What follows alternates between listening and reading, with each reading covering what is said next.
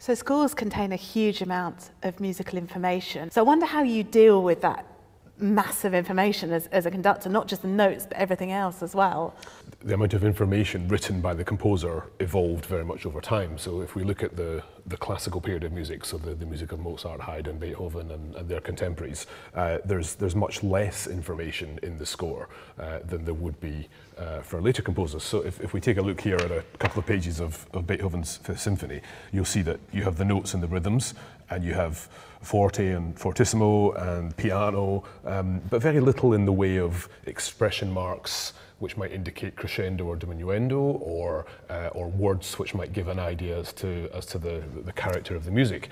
Whereas if we fast forward from the sort of from 1808 to the late 19th century, the 1880s, when Mahler was writing his first symphony, by this point composers were becoming much more willing to write to give more specific clues as to how they want the music to sound. Mahler himself was a conductor, really, and in his lifetime known as a conductor rather than a composer, and therefore he was a bit of a control freak, because being a conductor he knew the sort of shenanigans that conductors would sometimes get up to in taking liberties over how to interpret the music. So he's much more detailed in his verbal instructions.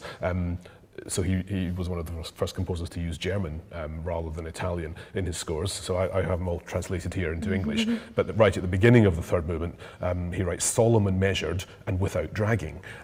He then includes little notes to the conductor throughout the piece, making sure that we know, and this is music, this is information that's only in our score and not in the individual parts. So he would give little instructions to the conductor to make sure that they didn't go off piste without feeling the need for the players to know that. So he says, make sure that all parts, all the pianissimo parts, don't have any crescendo in this opening section. He'll then write little instructions here for the oboe, etwas hervortreibend, so slightly to the fore for the oboe part.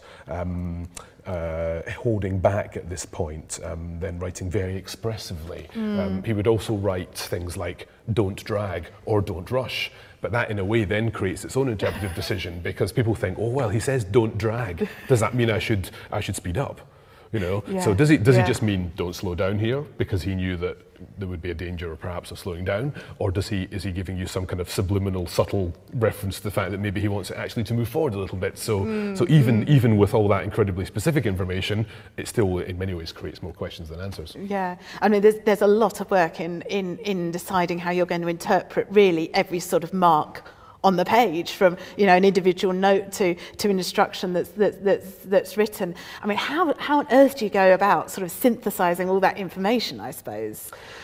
Well, there's no shortcut. It's just, it takes time and thought and preparation and experience of doing it, and all this nuance in the music, whether it comes from specific markings of Mahler in his text, or whether it comes from a history of performance practice or tradition, as in the music of Mozart and Beethoven, where there's less of that information in the text, but nevertheless there's a great kind of historical tradition of how to do this piece, and the traditions of doing a certain transition or something. The more that you become aware of that, the more that you then just, I suppose, start to come to your own opinions, and that's the thing. In the end, the conductor has to take the choice as to how they want the piece to go this week, and that's really what makes it different or interesting for the audience and the musicians. Well, thank you very much. My pleasure.